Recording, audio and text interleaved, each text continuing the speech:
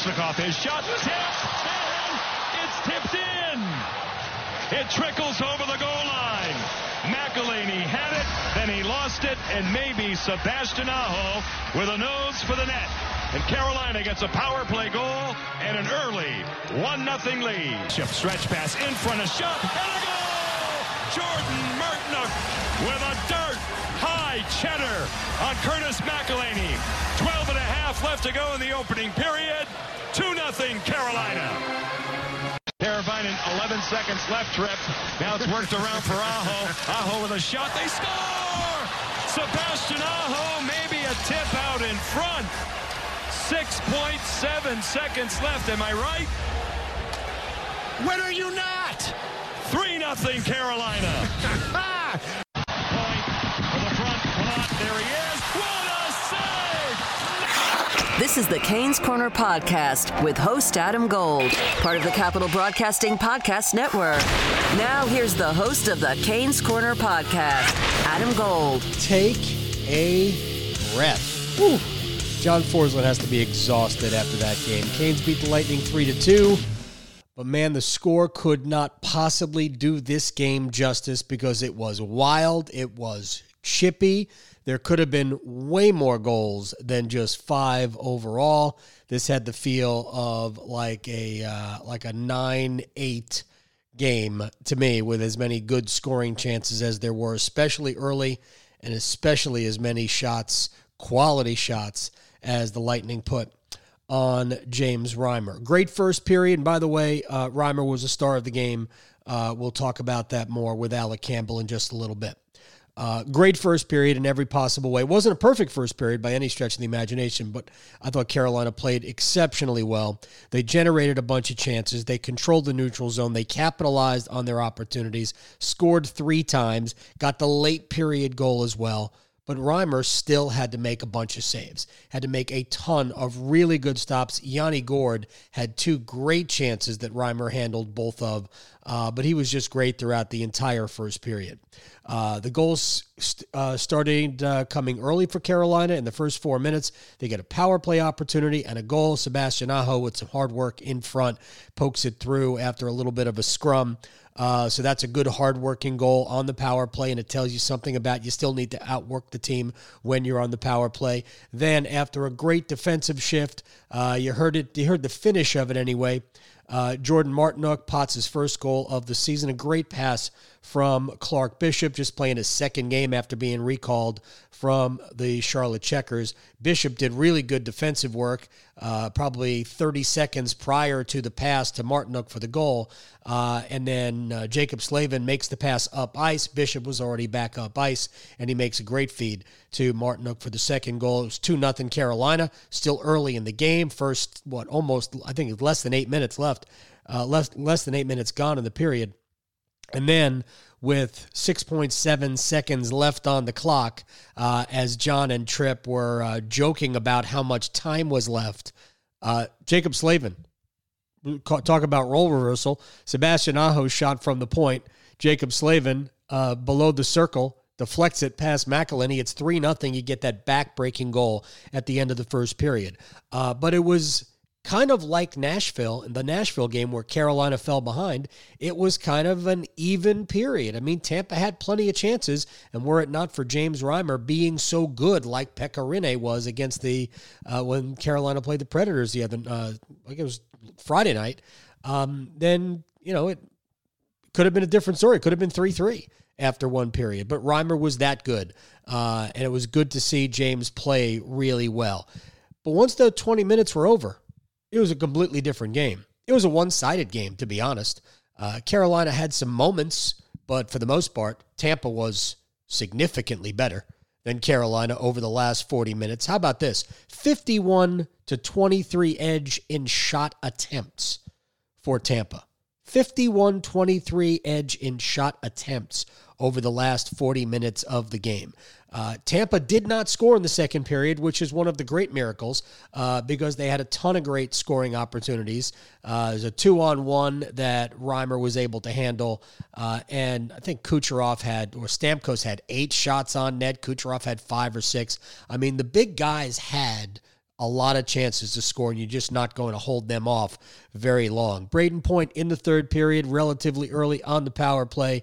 Really, it was supposed to be a pass in front. Dougie Hamilton really played it well, and he got his stick on the pass, but rather than sticking it wide, he sticked it underneath James Reimer. So no fault of Dougie. He did a good job, I thought, on the penalty kill, and did a good job all night long on the penalty kill. Carolina's penalty kill was actually really good, even though Tampa does get credit for a power play goal. And then Tyler Johnson, who's one of the all-time great Canes killers. How about this? In his last 14 games against Carolina, Tyler Johnson has 13 goals. He's got 2 hat tricks and 19 points in his last 14 games against the Hurricanes. That's remarkable. He scores. It's 3-2, and there's a ton of time left. And Tampa's still pushing and still pushing. Way too many penalties for Carolina in the game. They commit 3 in a 7-minute span, wrapping around the first and second periods. Then in the third, Gardner goes to the box. Edmondson goes to the box almost immediately after Gardner comes out. Ryan Dzingel took a penalty while Carolina was on the power play, probably 7 or 8 seconds in. So it negates the power play. Too many penalties against a team as good as Tampa. But that's the way the game went, and Carolina in the last 5 or so minutes really dug down and kind of gutted this one out. A type of win that it's hard to see that this team is going to do on a regular basis, but it's a great game for Jordan Stahl. It was a great game for Jacob Slavin. We'll talk about him with Alec as well. Obviously, it was a great game for James Reimer, made 36 saves. But I thought Carolina, for the most part, was really good defensively. And even a guy like Jake Gardner, aside from the penalty he took in the third period, I thought Gardner maybe might have played his best game as a Hurricane tonight. I thought he was significantly, legitimately good tonight. And that's high praise coming from me, considering I've been hypercritical of Jake Gardner. I thought he was dynamite tonight. Again, until the power play, until the penalty he took in the third period. So obviously a lot of good for Carolina tonight. And if you think about the way they must have felt after really not being unable to score a goal in front of a sold-out crowd in Carolina Friday night, to turn around and knowing you have to go to Tampa and then to Boston, and you can almost feel the season becoming more of a slog. Carolina ends up walking out with 2 points against the Lightning. So dynamite stuff from the Hurricanes, even though it was a bit of a rope-a-dope in the second and third periods. And now we'll bring on, right after we pause briefly so I can catch my breath, we'll talk to Alec Campbell. All right, Alec, was that 40 minutes of the greatest rope-a-dope you've ever seen? Man, that was wild. Holy sticks and pucks, Batman. Just how you draw it up. Take 6 penalties and let your backup goaltender stand on his head. That is good coaching right there. Yeah, man. It was wild, dude. I couldn't handle it. I really thought that they were going to score, honestly. I mean, the Lightning have the 3rd best power play in the league and the 1st best. I guess that's just the best. Right. Power play at home in the league. And anytime they have an extra man out there, it's really a dangerous situation with the dudes they got out there playing. I mean, they're just so fast and so quick moving the puck. I really thought they were going to score, but man, and the Hurricanes, with the 6-on-5 situation or 6-on-4, whatever it was, they could not get the puck out of the zone either. Right. So it was just a wild scenario. The whole third period, the Hurricanes took 3 penalties in the third period. They negated their own penalty, their own power play, with a bonehead play by Dzingel right off the face-off that started the power play. Mm-hmm. In all honesty, I don't know how the Hurricanes hung on, but they did. And that's all that matters. And I think it was a huge win for them because you're playing the second night of the back-to-back. You've lost 2 games in a row. You're rolling your backup goaltender against Tampa, a team. I mean, I don't know how much this matters in the NHL, revenge factors and those types of things, but the Hurricanes snuffed Tampa out. Absolutely. At PNC. I mean, you could argue that was their best defensive game of the year just based on the fact that it was Tampa who was there. And, I know that was back in early October in game 3 of the season, but I'm sure they wanted to play better against the Hurricanes and prove, how much better they were. And the other thing, too, is the Hurricanes are a 500 hockey club in the month of November. They're not the 5-0-0 team that started the season, but are they the 8-7 team that just went through November against, some teams that they probably should have beaten? Yeah. So, I think we're all still trying to figure that out. So, maybe this can be sort of a catalyst, but it's going to be tough for them now because they've got some injuries. There's some guys that are hurt. I think Lucas Wallmark is playing hurt a little bit. Yep. Obviously, Nate just didn't play tonight. There might be some other guys who are nicked up, and they're going to have to go to the well, to the minor league roster to bring somebody up again, because I don't think they can continue going 11-7, for an extended period of time. Yeah, I think you and I were texting about it at the very beginning of the game. For an emergency situation like this against a team like Tampa, and I could argue that maybe even against a team like Boston, you could get away with 11-7. Only because the guy you bring up is probably not going to play a ton. The other element is, who are they going to bring up from the minor leagues? There's nobody playing well enough offensively to suck up those Martin Necas minutes. So it's going to be interesting who they do call up. I suspect that if they determine tomorrow that Necas can't go in Boston, they will recall somebody. But I think that'll ultimately be a Brian Gibbons more than anybody else. Look, there are some clear holes that this organization has to deal with regarding the roster right now, because no Halla, Necas, if he's out for any extended period of time, Wallmark dealing with something. They're going to need a center at some point. I don't think that center that they really want to come from within. I think they would rather have that center come from outside the organization. But I want to move through a couple of things quickly before we let you toss one back. Clark Bishop didn't play a ton tonight, but for my money, he was one of the best players on the ice. So he played less than 10 minutes. I think he had 11 total shifts. And me and my 11-year-old spotter agreed that Bishop should have been one of the stars, especially his play in the first period, which I thought was exceptional. He makes a defensive play, which ultimately leads to his pass to Martinook for the goal. He's exactly the fourth-line center that Rod Brindamore wants. Yeah, I agree. I thought his first period was outstanding. And the only blemish he had on them was an offensive zone penalty that he took. Otherwise, man, he was hitting people. He was making plays for people. There were a couple of great passes he had that didn't turn out to be goals. And I agree. I found myself wondering whether or not he's a guy who might should stay up a little bit. I mean, if Holla's going to be out for any length of time, that allows them to move Wallmark to a third-line center role, which everyone seems to think he's more suited for. Mm-hmm. And Clark Bishop brings you the more fourth-line type attitude that he has. And he's got experience. He's played up here. Got his first point of the year at the NHL level tonight. So I agree. I thought he was outstanding. We've been wondering when James Reimer was going to get there. He had a 19-save shutout against Detroit. If he can't play any better than he played tonight. What James Reimer did tonight was robbery. I had somebody on Twitter say, "What's wrong with Tampa?" I'm like, "What's wrong with Tampa? Did you watch the game?